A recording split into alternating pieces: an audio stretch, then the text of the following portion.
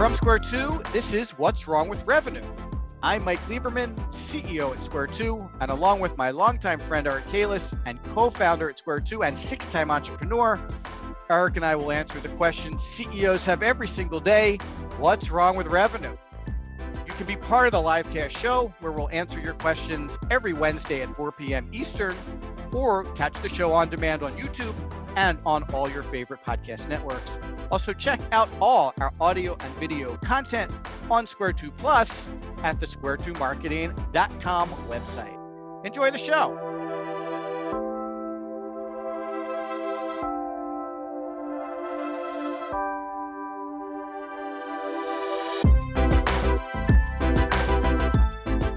Hey everybody, welcome to episode 40 of What's Wrong with Revenue. I'm Mike Lieberman, Chief Revenue Scientist here at Square 2, and I'm joined by Eric Kalis, who is in the, what do they call that? Space capital of the South, Huntsville, Alabama. Yep. Incredibly hospitable crowd here at Huntsville. You're big in Huntsville. Huge. Right. Today, we're going to be talking about your new website already might need an upgrade. So I'm considering this episode the website episode. We may have talked about websites in and around other things that we've discussed, but we're going to really go deep in it today because I know people are really looking at their website the wrong way. So before we get started, let me just remind everybody, you can check out the show on YouTube, the Square 2 Marketing channel. Like us, subscribe to it, comment. All of the What's Wrong with Revenue shows are posted there, and today's show will be up there tomorrow morning, like all the others. You can find the show if you're into podcasts on all your favorite podcast platforms. And if you want to take a look at all of Square 2's audio and video content, head on over to square2marketing.com/Square2Plus, PLUS, our free streaming service where you can get all of our audio and video content in one place. If you like the show, you can also go to the link at the bottom of the site, What's Wrong with Revenue, click on it, submit questions like we'll handle today. And you can also add this live show to your calendar, as well as get notifications regarding the show. So thanks everybody for joining us. Really appreciate it. So we're going to talk a little bit about your website. You might have built one a little over a year ago. Some people might have built them even longer than that. And you probably would never even consider it needing some kind of refresh, upgrade, or major overhaul already, but there's a good chance it probably does. There's a ton of changes going on with Google search algorithm. There are new tools available for website management. There are new learnings around visitor experience, and even websites that are a few months old, unfortunately, could be looking at some major updates. If your pages don't load fast enough, if your conversion's not optimized, if you don't have any interactive elements, video, then you're probably not providing a really remarkable website experience. And as we're going to talk about today, that's really the start of how every single company gets to know you, even if they're a referral. Eric, where are they going? Website. Right, exactly. So it's highly likely that every single person that is coming into contact with your company is starting with your website. And that means it has to be rock solid and it has to deliver amazing experience. We're going to cover a lot of website related issues today. We're going to talk about analytics. We're going to talk about how you track performance. We're going to talk about how you stay on top of your website with growth-driven design. And we can explain to you what that is in a little more detail. We might talk a little bit about what kind of fixes you might be considering, both to optimize it for search and both to optimize it for the experience your prospects are getting. We'll talk a little bit about budget, and we'll also talk about what resources are needed to keep the site up and running and really killing it from a lead generation perspective. And I'll start this off with two things. I got an Easter egg for you. I know Eric likes a good Easter egg, and we have an Easter egg here. So hang on for the entirety of the show, and we'll give you a little special free prize inside at the end of the show. We're also going to be hosting a webinar tomorrow all about websites. So if you want to talk, listen to me talk and Gabe, who's the head of CMS at HubSpot now, and Square 2's Interactive Director, Kevin Wheatcraft. We have a webinar tomorrow, 1 o'clock Eastern. You can go to our website and sign up for that.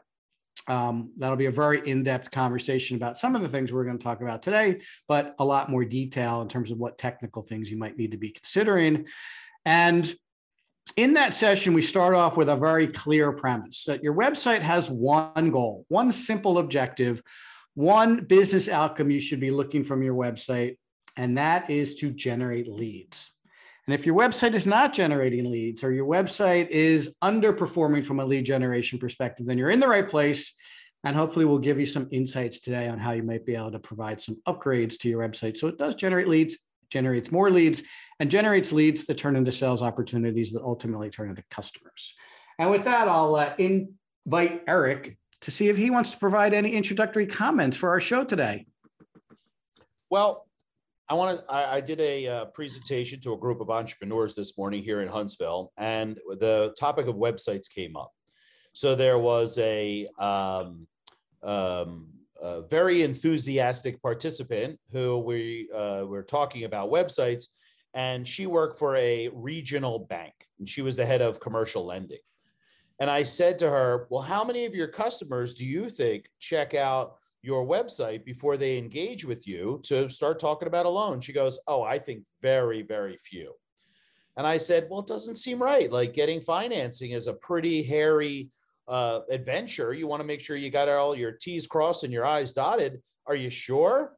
She goes, yep, pretty sure. So I said, well, I think it's common behavior that people check out websites on a regular basis for anything they're looking to do, engage, buy, whatever it is. And then I threw her a curveball. I said, well, what are you in the market for? What are you currently buying? She goes, oh, I'm buying my kid a new car. I said, oh, that's great. What kind of car? She said, oh, I'm thinking about a Ford. I said, great. Have you been to their website? She goes, of course, we've been all over. We're picking the things. We're looking at I said, do you think maybe there's something there?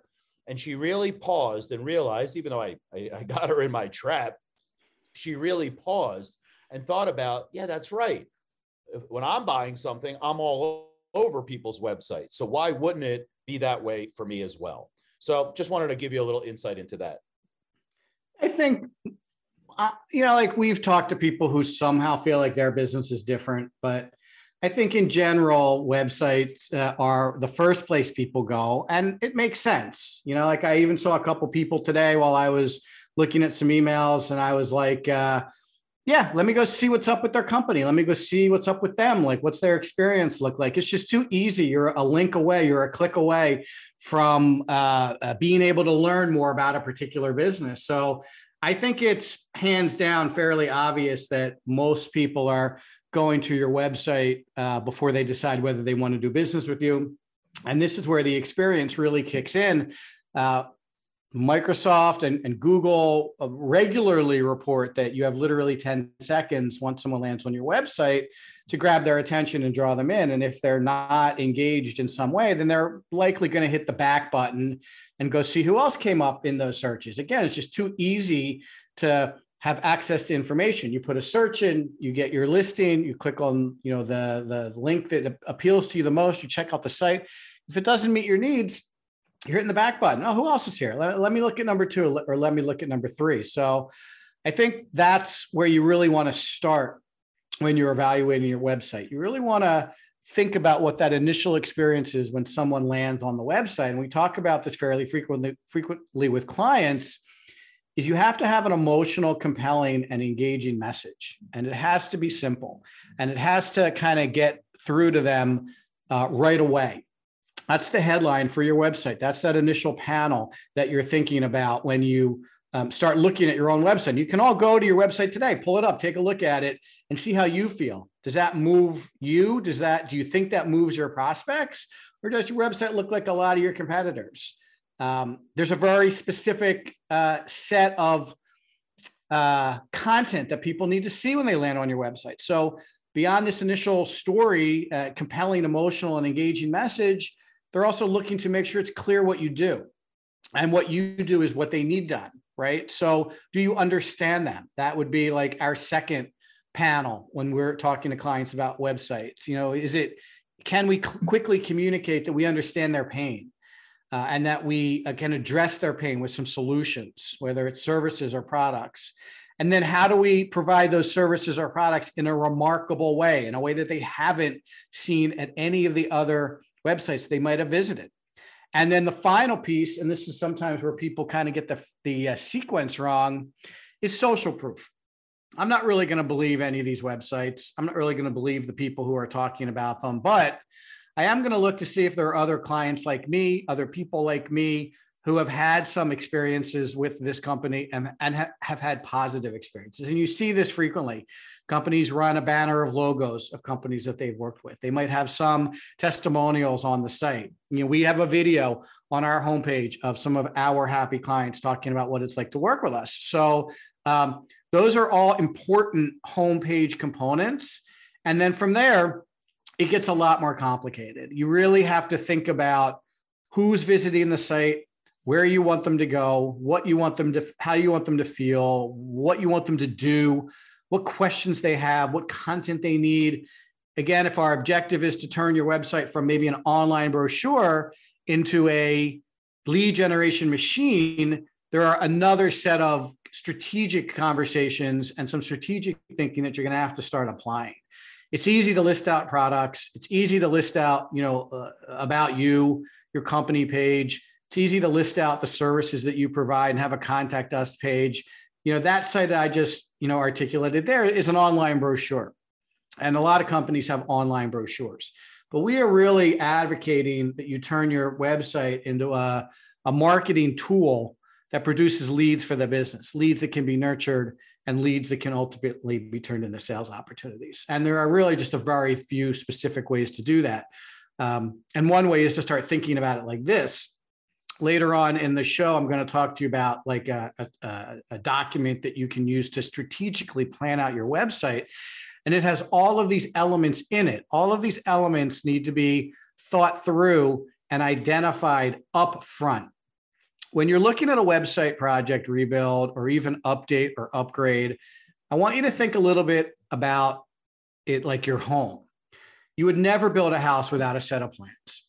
You would never build a house without engaging an architect who sits down with you and understands what you want your house to be and what features you think it needs and how you want to use your home. And then they design the plans for you that match perfectly. And you look at the plans and you're like, yes, but we make this room a little bit bigger because we host a lot, or I don't know if I need such a big closet. We really don't keep a lot of things in this part of the house. Maybe we could have a bigger closet somewhere else. You make some adjustments to the plans get signed off on. And the plans go to the builder.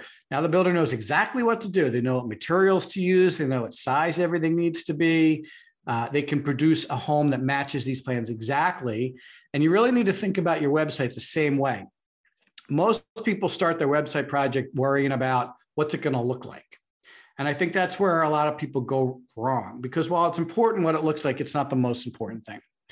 The most important thing for your website is going to be an ability to actively engage your prospects, share educational content with them, get them to start to feel safe with your organization, and ultimately get them to come out of the forest and identify themselves. Now, there's a lot of conversation about whether you should be gating content to generate a lead or ungating content to share it with more people. Obviously, if you look at content that's gated, it's somewhere between 2 out of 10 people that actually see that gated content end up sharing their information or to get the content. However, if you're letting everybody get it, it's a very good likelihood that 100% or 95% of the people that land on that page are going to take that content, get to read it, and probably feel better about your company. So, we recommend a hybrid approach to gating and ungating. There are some people that want you to ungate everything. There are some people that want you to gate everything.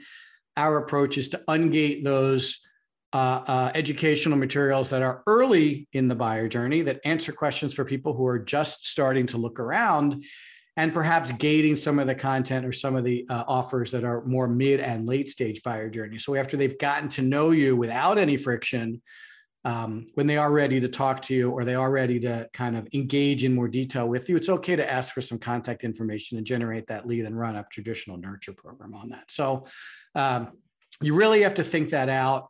And like I said, the strategy behind the website plan is going to be the most important thing you do.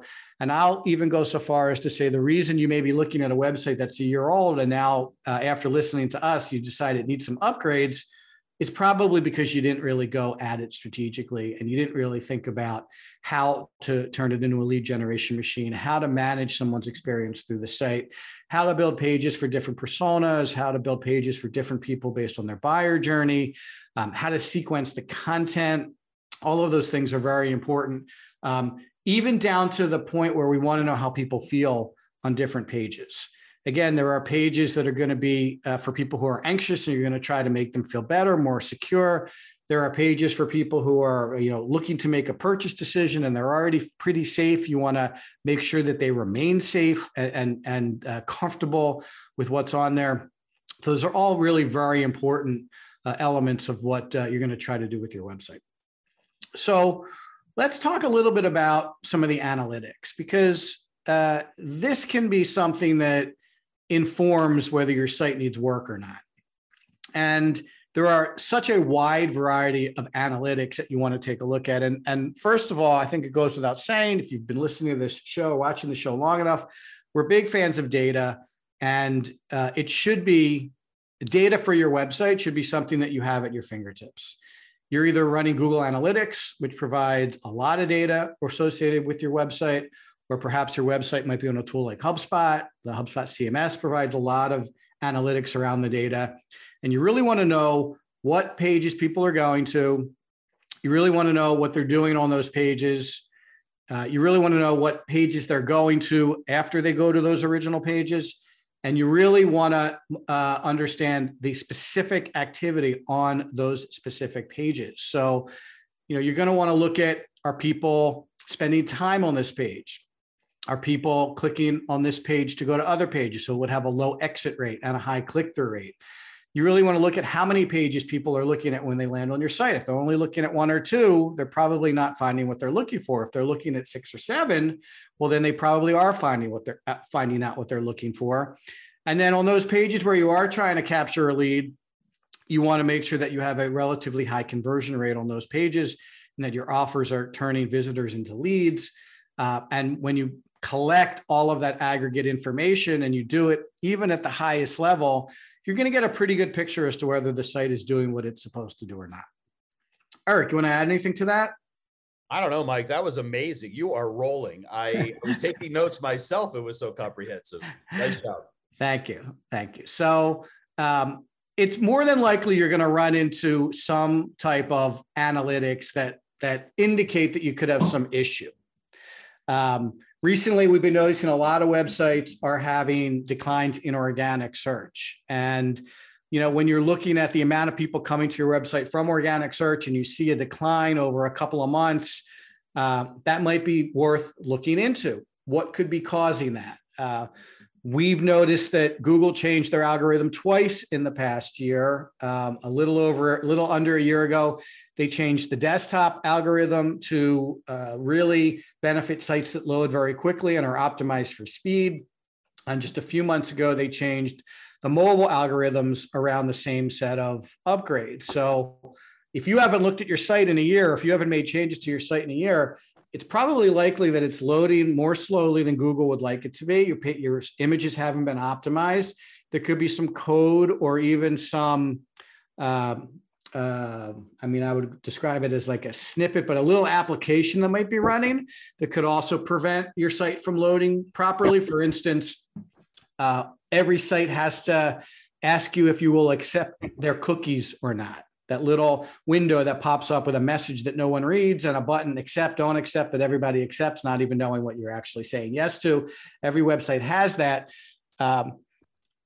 Google is not considering the site loaded until that page, that little window pops up and loads. So, if that's not loading quickly, that's going to delay the time that Google sees your site to load. So you have to take a look at these things. If you have a chat bot that's popping up, that might delay the total site load time too. So it's worth digging into some of these metrics on a fairly regular basis just to see how you're doing and making sure that the site is performing the way it ought to be. The other thing I want to talk a little bit about is kind of the specific language is growth-driven design, but it's really like that's a very specific label for a larger concept that I think it's worth introducing. And that is, a lot of companies feel like their website is like a project you do every 3 years. Big project. Every 3 years, we get a new website. And what Eric and I are going to encourage you today is to think about your website as more as like a living project, something that you're working on every single week or every single month. And this idea of growth-driven design basically puts some framework around the idea that you're going to launch a website. It doesn't have to be perfect and it doesn't have to be complete. And you're then going to use data from that actual website performance to add pages, to add different elements, to make updates and adjustments and upgrades to the site. And if it's something that you're working on every single month, then the site's going to get better very organically. And this idea of continuously improving the website is going to allow you to really focus on some specific areas that need attention and make upgrades and updates and add additional pages as you see fit. You know, if people are asking a lot of questions about who you are and you don't have an About Us page, you can add one. This concept of questions is very relevant when it comes to websites because clients are coming to your website with questions. You need to identify those questions and the position in which those questions fall into the prospect's buyer journey is going to be very important in terms of deciding what content and what pages you need on the website. You want to add something to that, Eric? Oh, I sure do. I had an interesting conversation recently where we were talking about length of sales cycle. And the person said, yeah, it's about 4 to 6 months to close one of our deals. So I said to him, well, tell me what the sales cycle looks like. He said, oh, well, we spend the first month or so just answering questions and like kind of showing them stuff. So I said, would you say that 80% of the questions that those folks are asking are the same in every engagement? He goes, oh, absolutely. Same thing over and over again, like Groundhog's Day. So I said, well, what if you put the answers to all those questions on your website? Wouldn't that be a great way to educate people before they even got to the sales process? And then he said, oh my goodness, if we did that, that might cut our sales cycle in half. Like you could literally see the light bulbs going off. And, you know, since we already agreed people are visiting your website before they'll ever reach out, to put that content on the website and continuously update it and refresh it with new issues that come up or trends or things that are going on is brilliant. Yeah, that's such a good point. And that might also seem, you know, in this conversation, in the context of this conversation, that might seem like a lot of work or, you know, how do I organize all that? So let me give you some framework by which I think it will help you reconsider the website project and how it fits into this concept of helping sales. So we talked many episodes ago about the prospect buyer journey. The cyclonic buyer journey that Square 2 created that we use with our clients has 8 different stages in it. Starts with people who are unaware of you and ends up with people who are actually getting services from you. So actually customers are included in this particular buyer journey. If you're going to use that map or that framework or any buyer journey framework, it doesn't really matter. But those different stages of the buyer journey all have different questions that people ask them. If Eric were to ask this guy, you know, more specifically, well, are the questions they ask when they first meet you different than the questions they ask after they've been talking to you for a month or two? He would, of course, say yes. You know, the questions they're asking me in the middle are a lot more detailed because they're smarter now than they were when we first met. That's every prospect for every company. So when you start to look at the buyer journey, which is something you would want to do for website strategy anyway, and you start to collect these questions and layer these questions into each stage of the buyer journey, you're really quickly going to get a nice map that can be used to start to sketch out what your website should look like. You know, if we have a page that features information and content for people who might be just learning about, you know, digital marketing and a digital transformation journey and how to grow revenue digitally, like they're going to need a lot of educational information, and we're going to serve that up to them based on the questions they're going to ask. When people are about to hire us and they're coming back to our website and they're looking at our team and they're looking at our case studies and they're looking at, you know, some content around questions to ask digital agencies that they might be considering, like those are a whole different set of questions and a whole different set of pages and a whole different set of content that we're serving up to them. So, you know, this idea of buyer journey and questions can really start to put a nice framework around your website project. And it should become much easier at that point to design something that does generate leads and produces qualified sales opportunities. Let's talk a little bit about budget before we get into some of the questions here. Eric, you're the budget master. Yes. What should we really be thinking about in terms of maybe, I'll give you two concepts to answer, like maybe the website upgrade versus the website redo. Give us some idea of how to think about budget. Yeah. So I think that let's go back earlier in the conversation where you said that a lot of people consider their website project as a one and done, right? We did our website 2 years ago. It's fine, right? That's obviously not the way to go. So I had this great conversation, and they made an interesting point, which I'd like to bring to the audience. They said people don't value their websites like they do other assets of their company. So I said, well, what do you mean? He says, well, let's say there's a manufacturing company and they buy a new machine for $50,000. They don't buy the new machine, get it all set up, and then just let it sit there for years and years. They're always maintaining it on a monthly basis. They're adding new features that come from the manufacturer. They're swapping out this tool for that tool, this little addition to that addition. And they're trying to constantly squeeze the most efficiency they can out of that investment that they make. It's an asset for their company. It's an expensive asset, and it enables them to do business. People don't look at their website like they look at a machine in their factory. The website is like an annoying project that takes a long time to set up, and then we just get it done and forget about it, which nobody would ever not maintain their expensive machine in their factory. They oil it, they clean it, they make sure that it's running smoothly, they change the belts. I don't know, I'm the least person to deal with a machine, but you know what I'm saying. And I think when you look at the website that way, now it becomes a real asset for your company. So let's talk about investing. If the machine is $50,000, that's one expense, right? But then you got to have the manufacturer's tech come in every quarter, take it, give it a once over, fix it up, add the new things, replace parts, and so forth. So nobody, when they're looking at a new machine, would never incorporate the maintenance expense in their budget. But a lot of people forget that the website has to be maintained and oiled and optimized as well. So I think from budgeting, you're right. It should be a two-part conversation. What is it going to take to take down my 1973 brown and orange website and replace it with something that's contemporary? And then what should I budget for ongoing maintenance, upgrades, repair, optimization, and so forth going forward? So since I do a lot of work around pricing, websites are really dependent upon what story you have to tell.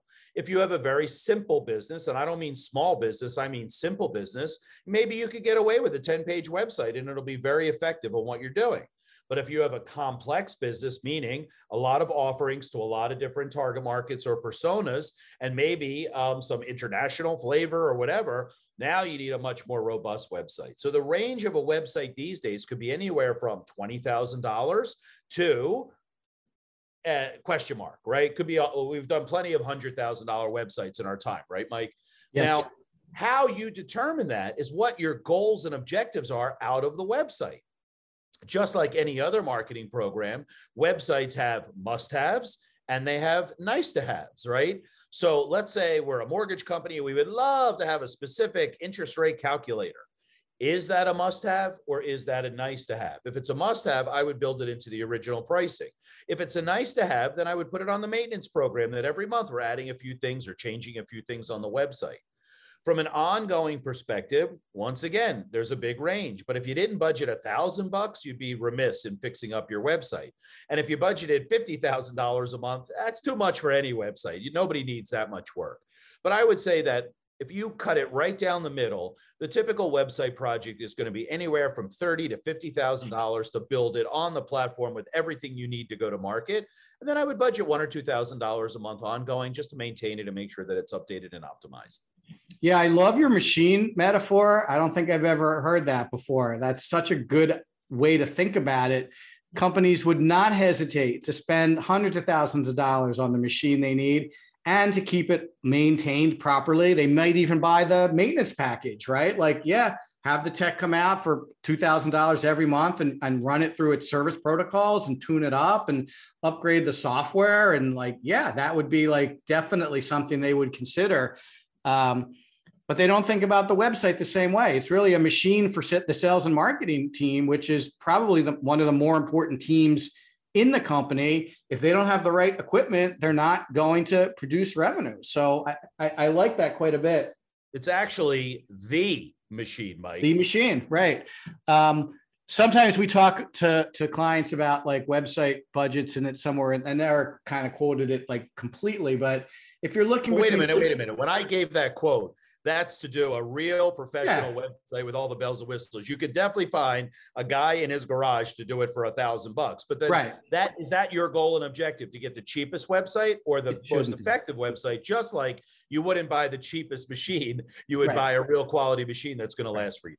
Right. I was just going to say, like, it's usually between $2,000 to $4,000 a page, if you want to think about it like that, because Eric's right. The page count and the size of the site from a page perspective is relevant, but then so are some of the other things that you need the site to do. Obviously, if you have a shopping cart and a huge product library, it's going to be more expensive. Obviously, if you have fancy interactive tools on it, it's going to be more expensive. So there's lots of ways to cut it up, but if you're looking for a professional firm to do it, $2,000 to $4,000 a page is probably reasonable. And that should come with, the proper QA and the delivery of a flawless website. You should not be getting a website where you have to go through and be like, oh, this link doesn't work. Oh, this isn't the right copy. Oh, this page is an old version, not the latest version. It should be exactly what you expect it to be. Just like, as I said earlier, when you buy your house and you have your plans and they're finished, you go through your walkthrough and you're really expecting everything to look fantastic. You should expect the same thing from your website. Agreed. Okay, let's do some questions. How about that? Love the questions. You sure do. And we have a really, really eclectic group of people who provided questions this week. So this question is from Nacho in Las Vegas. He'd like to know, if I need our IT team to make changes to our website, should we be considering a different website platform? And if so, what? Yeah, we actually come across this really frequently. Back in the old days, which old days is 5 years ago, a lot of times IT controlled the website because it seems like technology, software, maybe it was hosted internally on a server, but that's just no longer the case today. 99% of the time, what you want is to have your website hosted on some kind of platform, content management system platform. So IT, of course, can be involved if there's anything that has to connect, for example, to an ERP system, perhaps. But these days, IT does not have to be part of this conversation. You put it on a platform like HubSpot. The content management system is very powerful and incredibly easy to use. And the marketing team or the revenue ops team, depending on how you structure your company, can go in there, make changes, add pages, do whatever you want. So I think that the IT being involved in website perhaps is a little dated. We don't really need them to get involved. Also, you want to make sure that security is considered, right? Because that is a big issue today. And we don't want IT having to build all sorts of security workarounds and firewalls. If you put it on a secure platform, it literally takes that whole problem out of the equation. So that's the way I view IT when it comes to a website. Yeah, I think also we see that with bigger companies when like a lot of the mid-sized companies we work with, like their IT department is relatively small. It's focused on, laptops and equipment and those kinds of things. So when it came to the website, marketing picked it up. But even when we work with larger companies, enterprise level businesses, there are security related issues and there's technology related issues that have kind of brought the IT group into the conversation around the website. If they're a Microsoft shop, then the question of what CMS to use, there was no question. It was Microsoft's. And because IT decided we're going to be a Microsoft shop, IT also was involved in the CMS and the website and those kinds of things.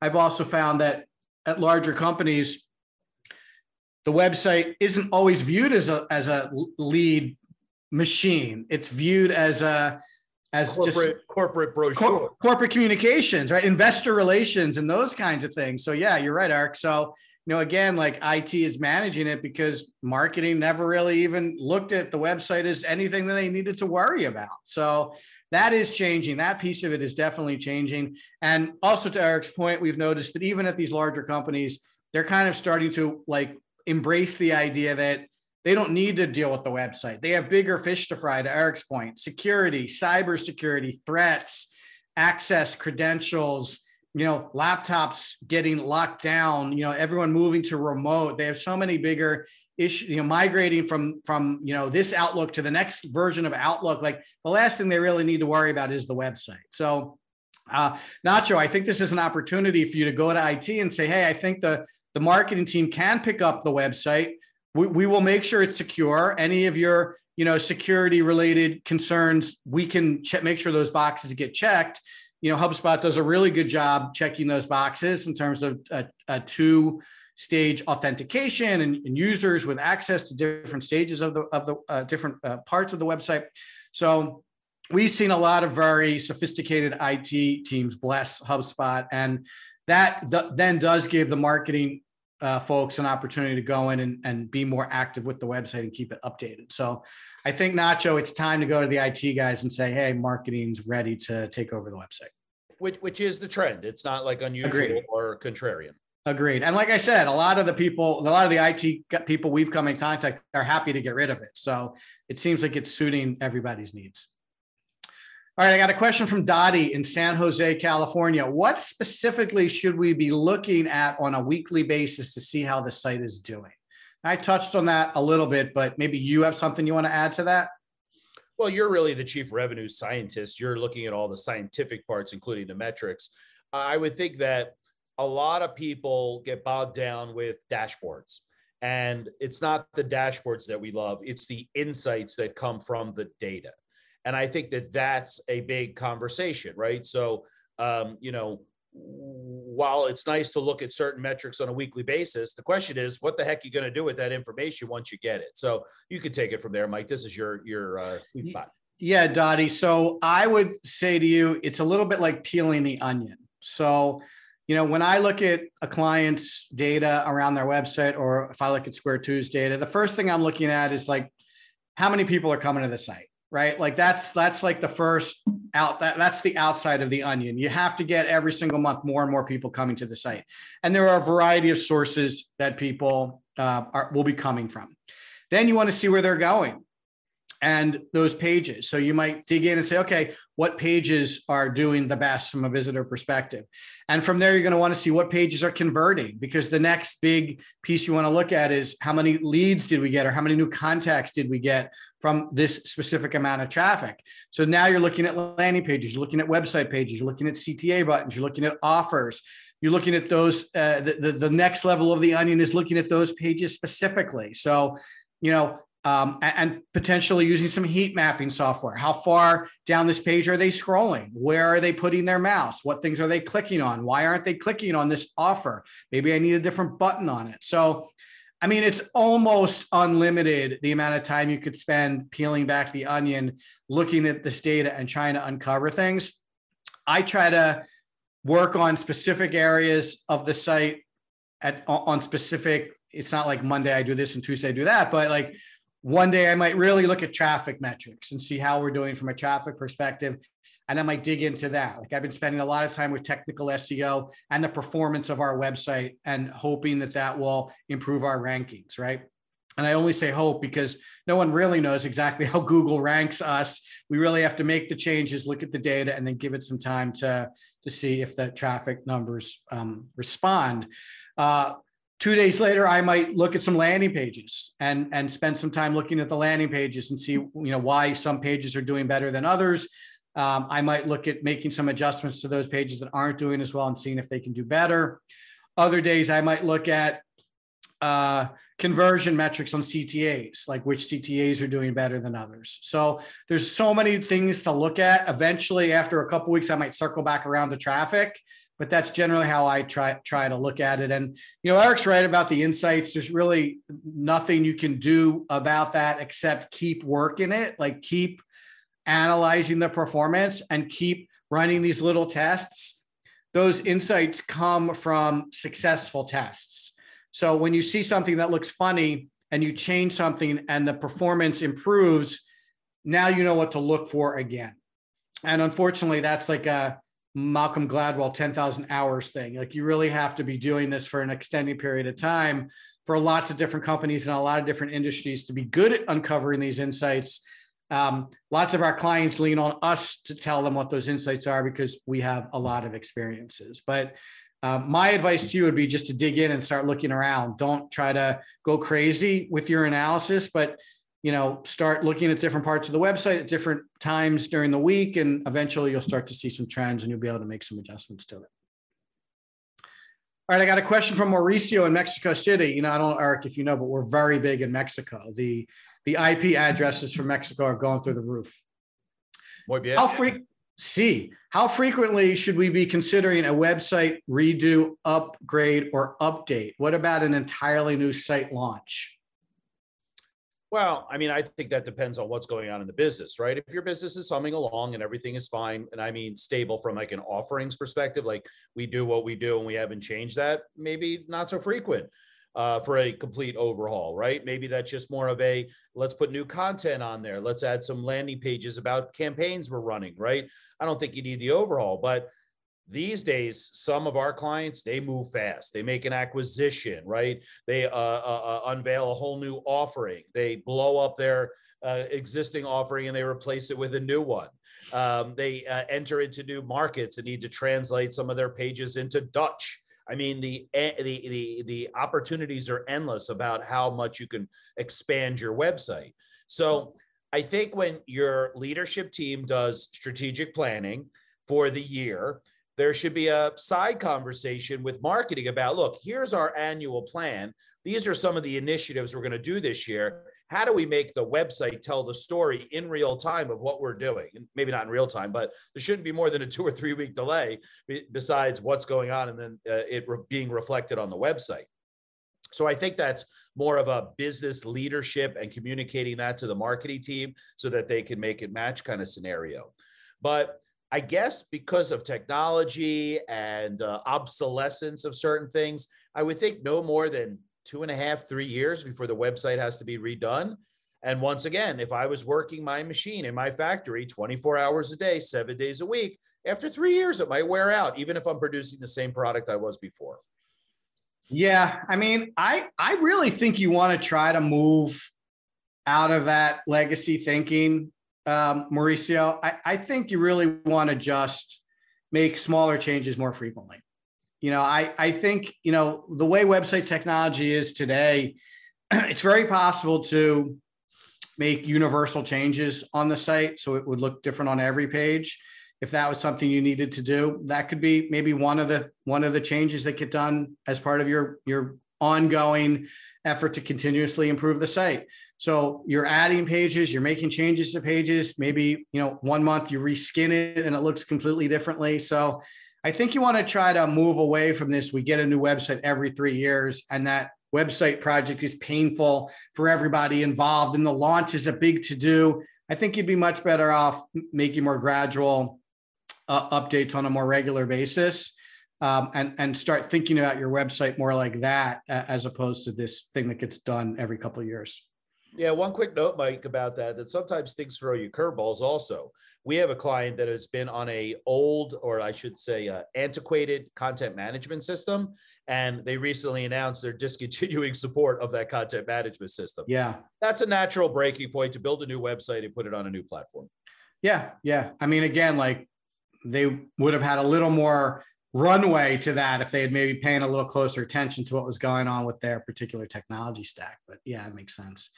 All right, I got a question from Astrid in Juneau, Alaska. We have an online brochure. How hard is it to retrofit it to be more lead generating like you guys are talking about?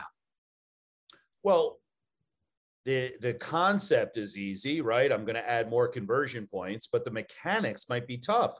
If you're on some kind of like homegrown CMS and it's very difficult to edit the pages, or if you're on that content management system that's no longer going to be supported, like we just talked about, it might be kind of difficult if you don't have the right tools. I would think that even if you had to build those things from scratch, it would still be reasonable compared to the ROI you would get by enlarging your database 10x and having new opportunities to sell to because people are converting. So it's 100% necessary, but I think there's some variables there that have to be considered on how quote unquote easy or hard it's going to be.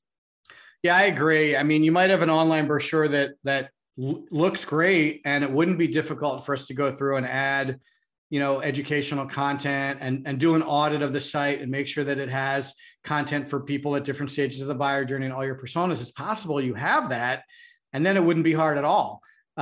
If during the audit you don't have those things, then you're probably looking at a complete redo. It's probably going to be cheaper to start from scratch than it would be to retrofit all of those different things into your online brochure. So Astrid, let us know if you want us to do an audit.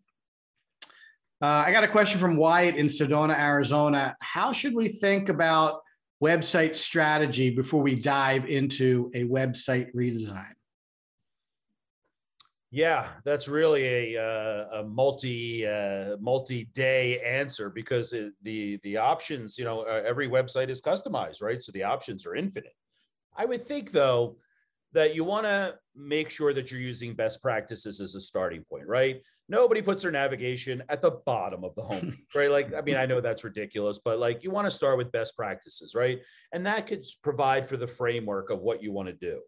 Then you want to map your business, right? What are the areas of our business we need to talk about? What are the offerings that we have? So that's number two.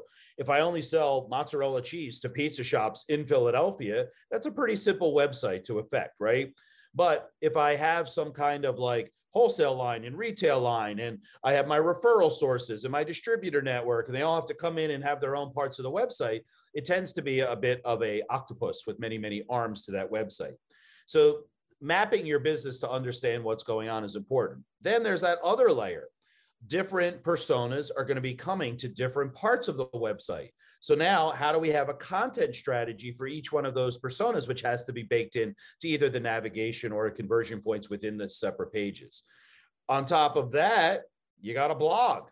Now, where's that blog going to live? And is the blog going to be blogging about things for persona 1, persona 2, persona 3? Do we need 2 different blogs?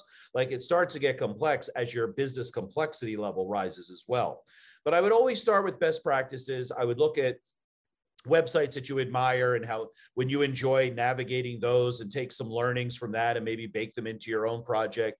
But look, we've done hundreds of websites over the years. Would it even be 1,000, Mike? I don't know, but let's say 1,000 might be a lot, but it's definitely in the hundreds for sure. Yeah, so hundreds of websites, each one of them had their own peculiarities. There's never a template we just plug things into, because every business is different, just like every person is different. Every grain of sand is different. So that's where you really have to consider that the website should start from a basic premise of what's best practices now, and then build upon that to really make it yours. Wyatt, I'm so glad you asked this question, because I'm going to reveal our Easter egg right now. So if you guys are interested, Square2 has decided to share our website blueprint workbook framework. So the same tool we use to strategically plan out our client websites is now available to anyone who emails me at mike@square2marketing.com. This is also a workbook we're going to be offering at our webinar tomorrow for people who register, and it will literally step you through the same strategy we use with our clients to build their website, and will actually give you some tools that you can start to map out your own website with the same considerations we take when we build client websites. And we've never shared this document before. It's always been very proprietary, but because we think this is so important to companies today, we're going to be sharing this to everyone who asks me for it as a result of this show, and everybody who comes to our webinar tomorrow at 1 o'clock. So Wyatt, hang on to your hat. This document's coming your way. I guarantee it will help you think about your website strategy going forward.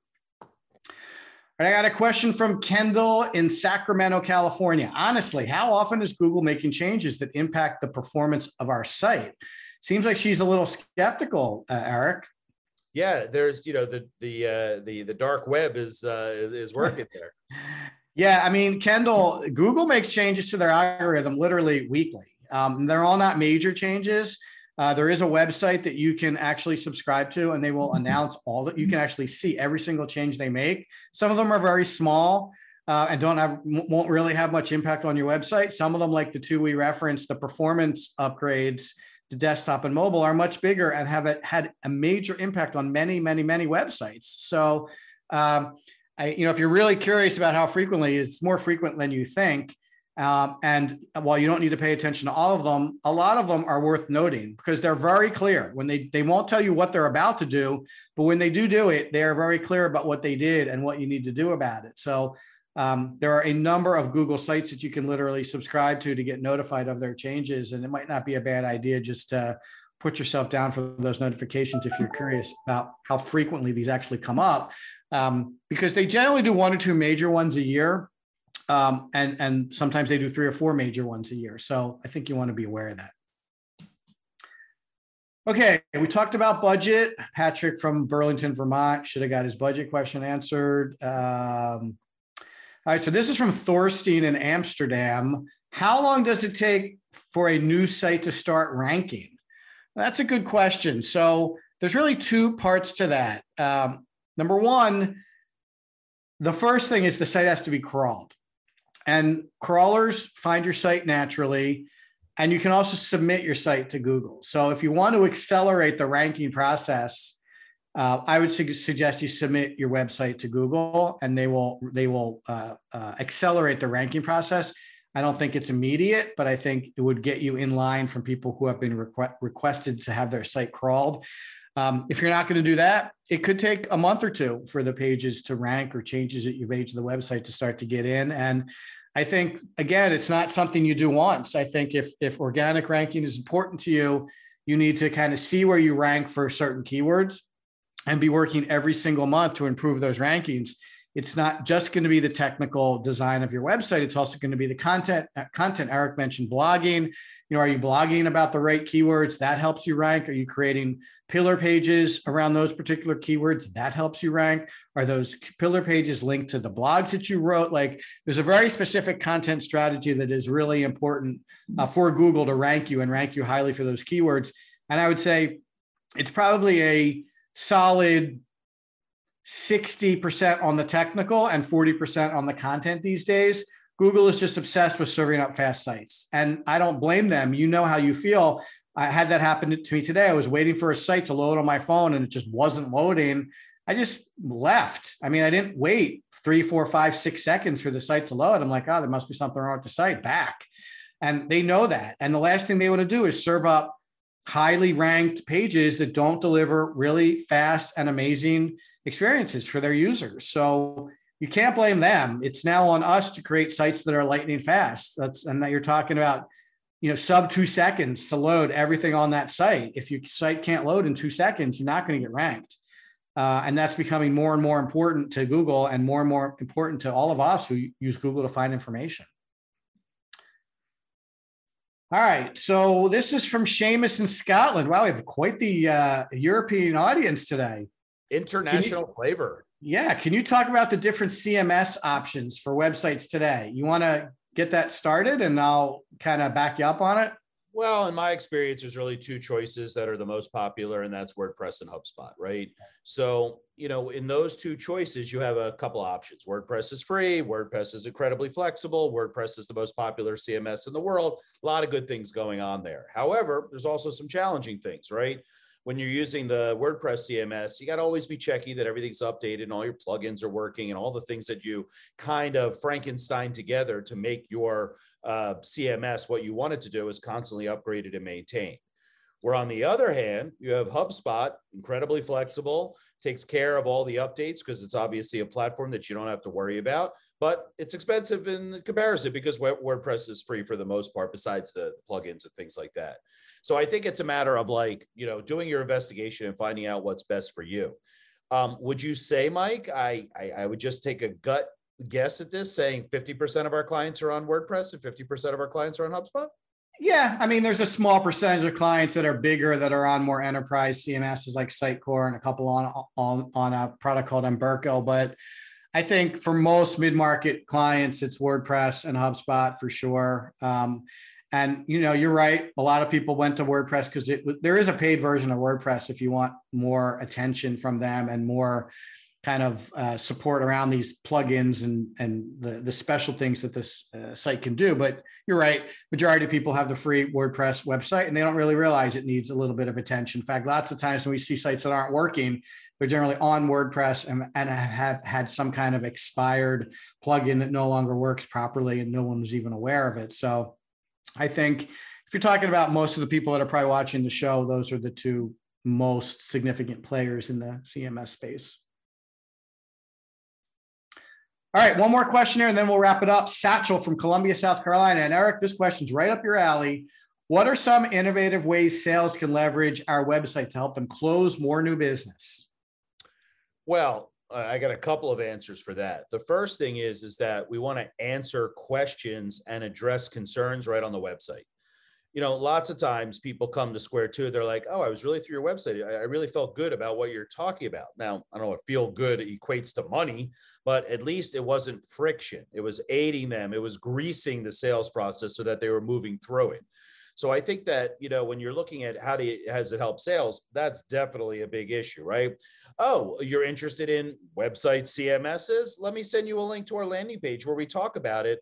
And it's already, what's the right word? Predetermined what those questions will be in sales that are already accounted for in the content on those pages. Then there might be other things that you could do for sales. So for example, I think it was like 10 episodes ago, we talked about our reference reel, Mike. Yeah. And that reference reel was a proactive solution to our company, creating 10 or 12 of our clients talking on a stitched together reference reel about their experience at Square 2. Sales was having a problem because every time that people asked for references for our work, it took like 2 weeks for them to connect, have the meeting, write up their notes, get everybody organized. A vacation came in the middle there, whatever. And now it bogged down our close rate by another 2 weeks.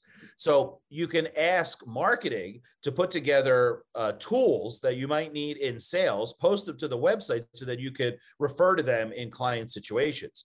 We haven't had a client ask for references in months because of that simple move there. And that was a combination of efforts between sales and marketing to get that up so that we could close deals faster. Yeah, those are both really good suggestions. And I'll add one more to close this out. You know, if you're doing a good job with your website strategy, then you know who your personas are. And if you're doing a good job with your personas, then you know, kind of what role those people might be in, what industry they might be in, what pains they might be having. And it's probably worth considering creating some pages for those very specific personas. So if I'm a salesperson and I'm talking to a CFO of a manufacturing company, and I can say, oh, let me show you the CFO manufacturing page on my website. And that page is chock full of CFO manufacturing related stories, content, materials, videos, references, case studies. How could you not? How could that not help sales? I mean, that's just an asset, a collection of assets that is going to make any CFO of a manufacturing company feel like you know them, you understand them, you've worked with other people like them. You're answering my questions before I even ask them. How could they not feel good about that? So that might be an asset that could be part of your website that would really lean into helping the sales team. The other thing I could mention, this is not really exactly the same thing as, well, maybe it is. So we're a HubSpot partner, and we do a lot of co-selling with the HubSpot direct sales team.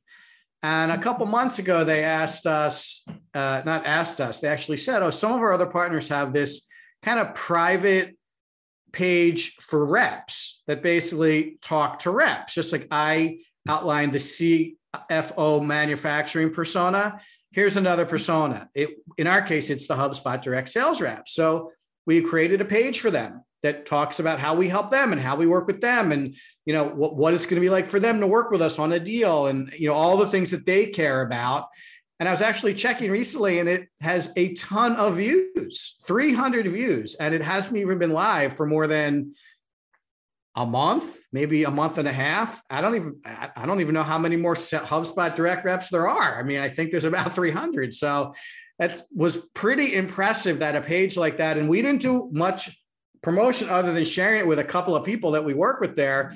And I guess it's gotten shared internally, but there's an example. If you have a partner that you're trying to co-sell with, or you have some other people that maybe might need some additional information about your business that you want to host on a website page, really good example of kind of an innovative way to think about the site. Now, it's private, so the only way you get to that is if you have the URL. You can't navigate over to it because that wouldn't make sense if a client found that page or a prospect found that page on our website. But nonetheless, it's there, and it works the same way our other pages do. Opportunity to schedule meetings with Eric and look at calendars and all kinds of like the right appropriate widgets for that audience. So that might be something to think about also. All right, let me just wrap up here in the last minute or two. Thanks everybody for joining us. Next week, episode 41, What's Wrong with Revenue, we're going to cover you're not looking at technology as an enabler and a growth multiplier. So we're going to talk about all the tech stack opportunities that can potentially help you. Thanks so much for joining us. Thanks, Eric, for being on the show with me today. Again, you're an awesome co-host as usual. Folks, if you're looking for the show, go check it out on YouTube, the Square 2 Marketing channel. Like us, subscribe to it, and comment. You can pick up the show tomorrow on all your favorite podcast platforms. And if you head on over to Square 2 Plus, square2marketing.com/Square2PLUS, you can get all the What's Wrong with Revenue episodes, plus all of our other audio and video content. And if you like the show and want to submit a question, just go to the link at the bottom of our website, What's Wrong with Revenue, submit a question, and we will handle them just like we did for Astrid and Mauricio and Nacho today. Eric, thanks a lot. Really appreciate it. Have fun in Huntsville, and I'll catch you next Wednesday. Bye-bye.